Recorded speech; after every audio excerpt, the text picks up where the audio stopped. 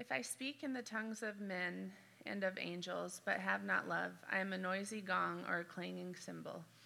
And if I have prophetic powers and understand all mysteries and all knowledge, and if I have all faith, so as to remove mountains, but have not love, I am nothing. If I give away all I have, and if I deliver up my body to be burned, but I have not love, I gain nothing. Love is patient and kind. Love does not envy or boast. It is not arrogant or rude. It does not insist on its own way. It is not irritable or resentful. It does not rejoice at wrongdoing, but rejoices with the truth. Love bears all things, believes all things, hopes all things, and endures all things. Love never ends. As for the prophecies, they will pass away. As for the tongues, they will cease. As for the knowledge, it will pass away. For we know in part, and we prophesy in part. But when the perfect comes, and the partial will pass away. When I was a child, I spoke like a child. I thought like a child. I reasoned like a child. When I became a man, I gave up childish ways. For now we see in a mirror dimly, but then face to face. Now I know in part, then I shall know fully, even as I have been fully known. So now faith, hope, and love abide, these three, but the greatest of these is love. This is the word of the Lord. We usually read the passage that we're going to focus on through the sermon, and today we did a little bit differently because that chapter is going to play such a pivotal role in this chapter, in Ephesians chapter 5. Today is really an important day for us, so we saw that Josh mentioned that in his prayer. I felt like we could go home right after he prayed. We're coming to the longest section in the Bible, in Ephesians chapter 5. This is the longest section in the Bible devoted specifically to teaching about marriage, okay? Just marriage is the longest chapter. What's interesting is it's the longest section in the Bible specifically devoted to marriage, and I timed it earlier this week. If you just read this section, it took me 1 minute and 9 seconds. And that's the longest section devoted just to marriage. And I don't think it's because God doesn't think it's a big deal. We see throughout the rest of Scripture that it is, but I think he doesn't waste words. And he's able to say in 1 minute and 9 seconds revolutionary realities that will take a lifetime for us to live out, but is maximum for our flourishing in what he has created. Before we dive in, I don't think it's an overstatement to say not only is this the most he wrote in marriage, but that this is the most important writing in history on marriage. I think even people who don't believe in Jesus would be hard-pressed to name any other writing on marriage that has more influence and has had more impact and has more impact than this section. But the Bible speaks about marriage in a lot of other places. Genesis is Exhibit A. Genesis alone, speaking about the creation of Adam and Eve and marriage, are crucial. They're absolutely crucial. It's a crime, it feels like, that we're not diving into that first, but we will dive into those more in the future. We could also fill libraries with other books, writing, saying, and advice on marriage. We can find advice on marriage everywhere, but my prayer is that today we will recognize that these are God's words ringing true for us to move into. If you're single, if you're not married, if that's because of a death of a spouse, a divorce, or not being married yet, the Lord may be calling you to a life of singleness potentially. If any of that of you is true, I do encourage you to be all in today. All in. You may be married in the future, and the Lord may lay a foundation for you for what to look for in a spouse, what to fight for before and in marriage, and what to pray into for a marriage one day. When I met Patty and she shared aspects of our marriage that she had been praying for 6 years, I was blown away. I was like, I have not been doing that. And we didn't even, for 5 of those years, she didn't even know who I was. And she had been praying into aspects of our marriage. And so I should have proposed right there, but I wanted to get to know her a little bit. But if you, though, are No matter what the Lord is calling you, if you're not married, you're fully a part of this church community right now, today. And there are marriages all around you. The Lord may use you, your experiences, your knowledge of His will for marriages. He may use you to speak into and sharpen the marriages around you, and don't hold back. Don't think you have to be married to be able to speak into marriage, because you have God's word and you have God's wisdom in you as He teaches you His ways. So jump in. To those who are separated, divorced, widowed, remarried, victims of a toxic marriage, that is tragic, that is hard. We don't want to quickly move over that. But I also want us to say that God doesn't make mistakes in having you in this room right now. God's word, and God's way is always relevant. Okay? So you might be like, man, I wish I would have heard this 20 years ago. And that may be true. And it is good to be here and be hearing it right now. He might take a broken past and lead you to a healing that maybe you didn't even anticipate. He might comfort you in your loss, meet you in a broken dream. A blessing for all of us is our God is not in the shaming business. He's not in the shaming business. Shame usually leads to isolation. Sorrow can be great in the sense that sorrow can lead us towards healing. Sorrow can lead us to repentance and change. Shame is isolation, and our God is not a shaming God, and He does not lead us to be shamed about something, but He draws near and draws us into, potentially even through sorrow, to embrace that, trusting that God's way today is leading you to greater health. For all of us, Lord, I just ask that you would teach us your ways for marriage. Some of us have not had examples that we want to follow. Some of us have had examples we're not sure we can live up to. And Lord, would your word, would the powerful presence of your Spirit direct each of us in this room towards your design for marriage, and would you give us the power to obey your word for a lifetime, for our joy, for the good of our families, for the good of our community, and for your praise. We look to you to move. We don't want to play church today. We want to meet with you, be changed, and go from here, sent by you. Amen. Amen. We're in Ephesians 5, 22 through 23. So here we go. Verse 22, wives, submit to your own husbands as to the Lord. Every word in there is important. For the husband is the head of the wife, even as Christ is the head of the church, his body, and is himself its Savior. Now, as the church submits to Christ, so also wives should submit in everything to their husbands, okay? Stay with me here. What is fascinating is right before this section, God has called people to submit to one another out of reverence for Christ. So anyone who follows Jesus, our mission should be submission. Our mission should be sub to Jesus' mission, which is actually allowing us to not have to be the king of the mountain and all of these things. So we're called, all of us in the room, to submit to one another out of reverence for Christ. Then we get applied. Jesus is like, okay, I'm now going to apply this in a few areas of life. So next week we'll look at how that looks like kids and parents, and then we'll look beyond there. But here, the focus now is how this gets lived out in a marriage relationship. And the verses before this called all people, men and women, into such a submission. Ephesians is now taking us into this place where marriage is the first realm, and for a marriage to flourish as it is designed.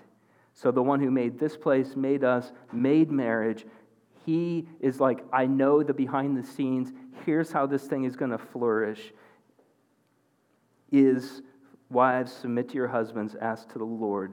And let me make it very clear, very clear. A wife should not submit to her husband in matters that are sinful, harmful, or contrary to God's commands. Okay? A wife should not submit to her husband in matters that are sinful, harmful, or contrary to God's commands. Also, look how it says your own husbands. Wives aren't to submit to all men. Now, there is a sense that I talked about where all of us are to submit to one another out of a reverence for Christ. But in this way, it's not like a wife should submit to all guys. It's in a special way to their own husbands. This word submit was, when it was penned and when God breathed it, all scriptures God breathes, 2 Timothy 3 tells us, that as that word is being conveyed, in the original Greek, the form of the verb, so this is how particular God has His word to be as specific as possible. He actually said this verb will be in the middle voice. And so the middle voice of this verb, what that means, why do we care about it? What that means is that this verb needs to be done voluntarily. Okay, so submission is a voluntary thing. So it's never to be demanded. If a man ever demands submission, you are totally in the wrong place. And you are finding yourself in a place that you need to meet with me, you need to meet with other people, and we need to navigate what's going on. Why submission, though? Why should her mission be sub to his mission? It has zero to do with the man being superior in any way. It is purely connected to the roles of authority placed in marriage, roles of husband and wife, and how Jesus looks and how God looks to the authority and the responsibility. Jesus even is not inferior to the Father, okay? If you believe Jesus is the JV team and the Father is varsity, if you think that Jesus is inferior to the Father, those are heresies that are not what the Bible teaches. In Him, the fullness of deity dwells bodily, okay? So why do I bring that up? Well, because the Son communicates several times to us that He submits to the will of the Father. And it's not because the Son is lesser, it's a role that they have in the Trinity. Women are equal in value, worth, and dignity to men. Both are made equally in the image of God. That's gigantic. Both are made equally in the image of God. In this equality, God has purposefully placed these roles in a marriage for the flourishing of each individual inside of the marriage and the flourishing of the marriage itself. The husband is in a role in a way that Ephesians tells us as Christ is the head of the church, His body, and is Himself its Savior. So all who are in a healthy relationship with Jesus as our Savior are joyfully benefiting from this position. Now look at verse 24. Verse 24 connects the two. Now as the church submits to Christ, so also wives should submit in everything to their husband. So the reality here is just, there's a reality here, what is spoken here, as the church submits to Christ, so also wives should submit in everything to their husbands. And I know this feels edgy, and it feels like revolutionary in the way, and it feels very ancient, but I think it feels cutting edge too, to actually just have this out here. But the reality is that a wife will be unable to understand this type of submission, and a husband will be unable to understand this type of submission if we don't understand Jesus and we don't understand what He is doing, has done, and the joy of submitting to Him. Okay? Like if you say, hey, all of us in the room were to love our wives, were to treat each other like Bob Peregrine treated Donna Peregrine, and you should do that for a lifetime. You'll look over and be like, have you ever heard of him? Have you ever heard of him? No, we don't know who he is. And so it's like, we don't know how to do this thing then. Because this is all a comparison. But if we're intimately connected to the comparison, we are just given incredible amounts of information in HD color of what this relationship is supposed to look like. And yes, there's a comparison with Christ, and yes, the husband is not Jesus. No way, shape, or form, right? We desperately need him, and we ain't him. But there's a comparison for how the church submits to Christ, so also wives should submit in everything to their husbands. The word everything, what is going on with that word everything? Because you already said not in sin, not in other areas. What is this talking about? Everything here appears to be talking about that there is no realm in life where the husband is not responsible. Okay? So it's not like, well, you take care of the kids and this and this and this, and that's kind of your thing, and I'll like work over here and provide food and money, and that'll be my realm. And God is saying, no, like in everything, like he is responsible and has authority for everything in the realm of marriage. Wives, look to the husband for leadership, knowing that he is responsible and helping him to be a godly leader in all areas of the life of the family. Now, what submission doesn't mean is like, I'm not involved. Because it's not being passive. It's not sitting back. It's not saying, well, this is your thing, not mine, or I guess you're in charge, and I'm not involved here. I was thinking about Patty and I, and are even feeling called to move up here and move back home and plant the church. And we were not on the same page. We were sharing this with some people last night. We had prayed about it. We had felt called to it. But the timetable of it, we were just like not on the same page. And you know, I could have just been like, well, let me pull out Ephesians 5 and we're just going to do it my way. But when she was like, I'm just not seeing it the way you're seeing it, that actually made me like really stop in my tracks, because I don't want to be like, well, I'm leading this way, and I look back, I'm like, where did she go? Right?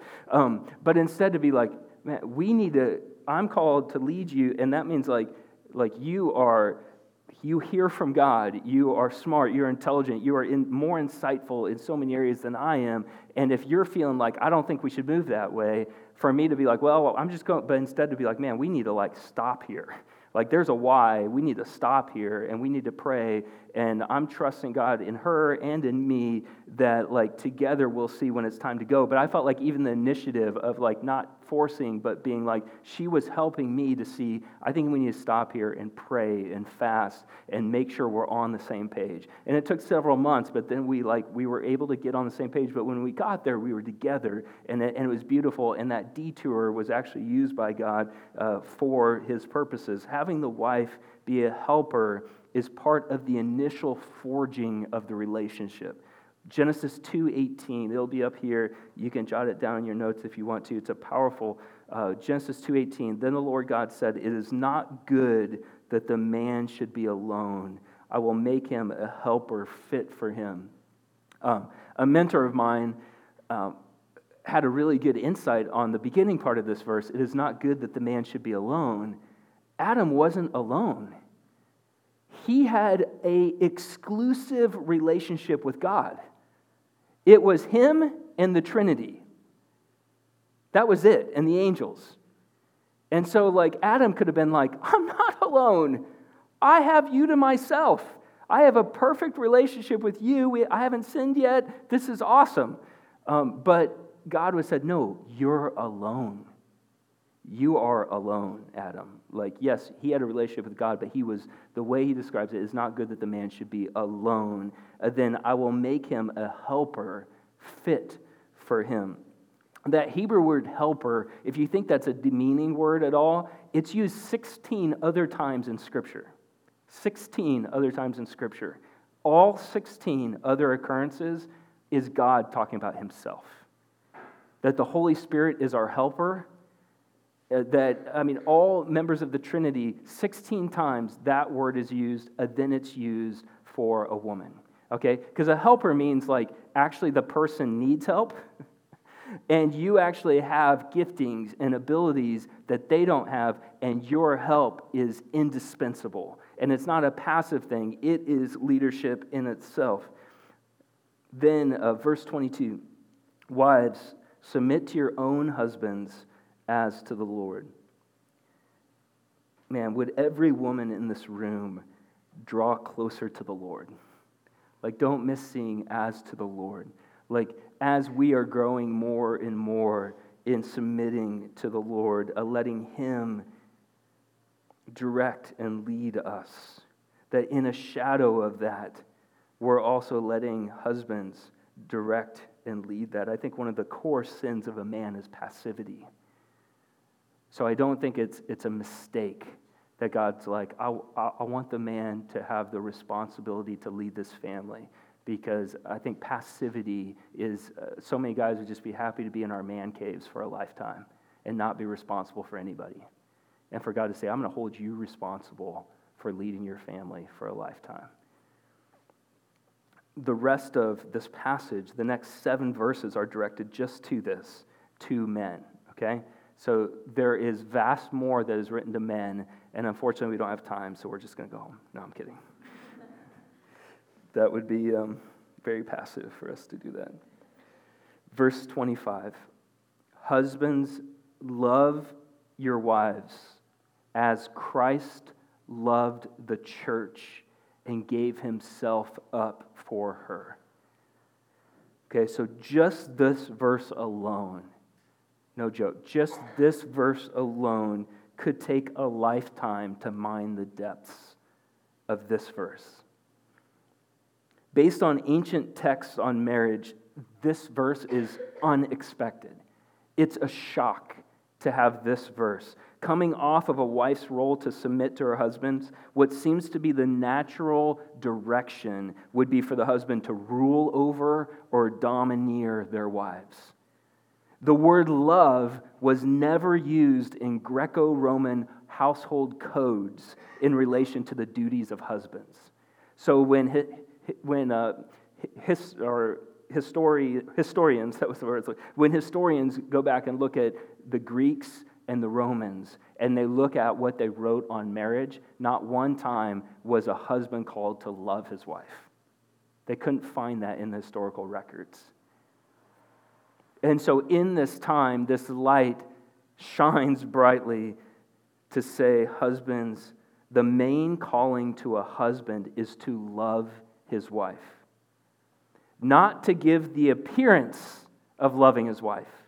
Not when we get our church clothes on and we're in church, it looks like I love my wife, then I'm kind of loving myself, but truly loving his wife. And God gets to define love. So that's why we had Rebecca read 1 Corinthians 13, and I think it's helpful for every man in this room and woman in this room, helping the men in this room to have a very robust view of how God defines love, because he now is telling us love is patient, it's kind, does not seek its own. On and on you could go. It's great to just one time read through 1 Corinthians 13, and every time you see the word love, replace it with the word Jesus. And Jesus is kind, Jesus is patient, Jesus doesn't seek his own, because he embodies love and embodied that love for us with his life, and with his life even now living for us and building us up as his living church. So God gets to define love. Since this is the calling of a husband, we should all be familiar with 1 Corinthians 13. Then we have the comparison, okay? So it's not, if we just had 1 Corinthians 13, that would be good. But now we have this comparison that we're to love our wives as Christ loved and loves the church. The love that caused Jesus to initiate the salvation of humanity. The sacrificial love that led him to give his life for his church. The patient passion he has to be with us always, to never leave us and never forsake us, to even intercede for us, to come back for us, to not divorce us when we go astray, but to pursue us, his love for the church. That type of love is to be known by a husband, to be studied by a husband, to be delighted in, to be like, I know that type of love. I don't just read about it in the books, but I feel it as he lives and pursues me. That type of love from Jesus is to be directed to one woman for the rest of your life. As you grow in learning more facets of that love, that type of love is to be directed to your wife for the rest of your life. Verse 26 then begins multiple purpose clauses identifying Christ's sacrificial love for the church to say, like, here's just a few examples for you to see the type of love that he has for his church. First, verse 26, that he might sanctify her, having cleansed her by the washing of water with the word. Sanctify, the word hagiazo, this refers to him setting the church apart as holy. I'm going to take these people, I'm going to set them apart over here, and I'm going to cleanse them with the washing of the word. And the word for word is a little unique here, and it's speaking about the gospel, the good news of Jesus. So Jesus himself, it's like an ocean with the waves, is that he is having waves crash over us over and over and over, and the waves is the reality of the good news of the gospel, is that the church is able to experience those waves crashing over, and that is setting us apart, making us be holy because he is holy, changing our lives, having our temptations be driven away, fleeing them, having us teach us a new way to live. That's the way he is treating his church, and we're supposed to treat our spouse that way. To have the gospel be washing us over and over, and to be leading our family and having the truth of the gospel be supreme, and not just let your wife train the kids in religious things, but instead to recognize we're having this intimate relationship with Jesus, and he is doing that for me. I don't deserve it, but he's doing it for me, and then I get the privilege and the honor to lead my family in walking into that.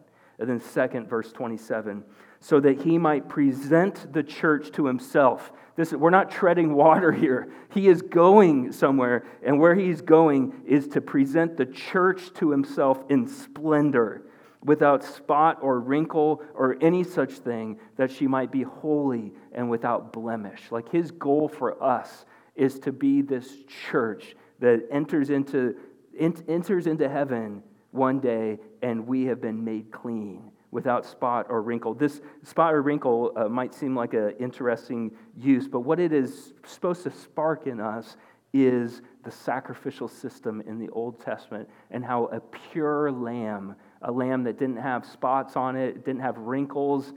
Some of you are lambing right now, and I don't even know what that looks like, but you probably know what that looks like, to have a lamb that's just like, this is a perfect lamb. It doesn't have any of those things. And Jesus was that for us. The great shepherd became the perfect sacrifice, so us goats can look like the perfect lamb, presented to God in splendor. There's a depth of a love here that Jesus is teaching us, melting our hearts with, warming us to these living realities, and then saying, go, live that way towards your spouse. So in light of this, husbands are once again refocused for the task at hand. Look at verse 28. In the same way, husbands should love their wives as their own bodies. So he changes the image here a little bit. He who loves his wife loves himself. For no one ever hated his own flesh, but nourishes and cherishes it, just as Christ does the church, because we are members of his body. We are to love our wives. In addition to loving our wives as Christ loved the church, we also love our wives as much as we love ourselves. And man, we can be all about us. And it's like, as much as you are about you, that is how much, at a minimum, you should be about her, caring for her. Jesus, no one ever called Jesus selfish, right? And we have to, as we see him in that way, he's like, yeah, with that heart of like, this isn't your thing, man. You are called, as much as you love yourself and even feed yourself, nourish yourself, cherish yourself, to love your wives as you love your own body, just as Christ does the church, because we are members of his body. And if you're not a member of his body, man, there's a huge invitation to step into this type of love, step into the stream of this type of love. Let him remove your sins as far as the east is from the west, as Scripture says. Verse 31 then takes us there, quoting Genesis 2:24. Therefore a man shall leave his father and mother, hold fast to his wife, and the two shall become one flesh. This mystery is profound, and I'm saying that refers to Christ and the church. This great mystery that was hidden for ages. We know the prophecies of our Savior coming, but we had no idea that when Jesus would come, it would be so intimate of a salvation. No idea. The great mystery that is now revealed is profound, that he is the head, we are his body. Our relationship with Jesus is so close that upon putting our faith in him, nothing can ever separate us. We see that in John 10:10 and elsewhere. It would be as horrific as having a head cut off of a body, as horrific as that, for us to ever be removed from Jesus. Once we are considered his body, and he is considered our head, and he is powerful to have that never happen. And to look at marriage that way, that a man shall leave his father and mother, hold fast his wife, and the two shall become one flesh. Nothing and no one should be able to destroy this. Nothing and no one can destroy the bond that Jesus has once we put our faith in him. Then a summary as we wrap up our time here, verse 33. However, let each one of you love his wife as himself, and let the wife see that she respects her husband. Let each one of you. This is meant to say, this isn't just for a few people in this room. It's actually expecting each one of us to live this out. Expecting each one of us to walk into this. Then that word respect is actually kind of the word fear, but the way that it's carried in this passage also easily is the word awe. Our word awe. Let the wife even be in awe of what God has called the husband to walk into, and the way that the husband has been called, and how, man, we need to pray, because if husbands in this room love wives that way, people will be coming to Jesus just to be able to experience that intimacy. So where do we go from here? Well, I want to trust that God has already talked to each one of us about something, about a practical way to live this out. If you are not a Christian in this room right now, meaning that you have not put your trust, maybe you grew up going to a church, but if I walk into a garage, it doesn't make me a car. If we walk into a church building, it doesn't make us a Christian. What has us be a Christian is being a follower of our living Savior. Giving your life to him this won't make sense. Ephesians 5 doesn't make sense without that relationship. You've heard it today of all that he's done for you, all he's committed to do in paying for your sins, giving you a new mission with him. If you're married, teaching you how to live this out. If you're not married, teaching you what the design is in this. Giving your life to him today is easy because he paid a great price so that you can trust in him and have everlasting life. Whoever believes in him, he says, will not perish but have everlasting life. There are certain reasons why God doesn't answer our prayers immediately. This prayer he promises to answer immediately, every time. Whoever calls on the name of the Lord will have everlasting life. You don't need to raise your hand. You don't need to walk down the aisle. You just need to let him know you're believing in him today and thank him for saving you. So if you're not a Christian here right now, come to Jesus. And the invitation, man, is give your life to Jesus. If you walked in here and you are trusting in Jesus as your Savior, the invitation is the same. Give your life to Jesus. You can't read these and be like, I got it. I can do that. You read this and it's like, can anybody do this? Can anybody love their wives as Christ loved the church? The only way this could possibly happen is, Jesus, if you give me the strength to do this. I throw myself at your feet and say, I want to do this. Give me the ability to do this. Convict my heart when I'm not doing it. Empower me when I am. The Holy Spirit is given as our counselor. Counsel me. I need counseling. I need a band of brothers around me. We need a sisterhood formed to be directing all of us to live this out for our flourishing, the flourishing of our church, flourishing of our families. This has multi-generational impact. And I think this is what he means by praying for our daily bread, is I need today, I need you to give me the nourishment today to carry out what you're calling me today. And if you're married, this is a huge thing that he's calling us to. And he's not saying good luck. He's saying, I'm here with you. So give our lives to Jesus. A beautiful way we get to do that is through communion. Communion means we are communing with him. And we take bread, and the way that we do this, just rip the bread and take a portion of his bread or his body. So take the bread, representing his body, live perfectly in our place. And then the wine is the dark color, the lighter color is juice. Obey your conscience there, representing his blood that was shed for us, washing our sins white as snow. And if you are not a follower of Jesus, this is just going to be bread from Panera, and it's going to be juice and wine. I would encourage you, instead of taking this, to take Jesus. Give your life to him. We'll have people up here after the service praying, ready to pray for marriages and all of that. We'd love to pray for you along those ways. There are warnings in Scripture as followers of Jesus not to take this lightly. We should repent of any known sin. We should truly come to him with our lives. And we're coming to him in communion. He is good. He is loving. He beckons us all not to stay where we are, but to go to him. So let's respond. Let's come to him. The way that we'll do that is we'll take the elements, then go back. We'll just stay standing, and then we'll take it as family together. So let's come. Let's respond.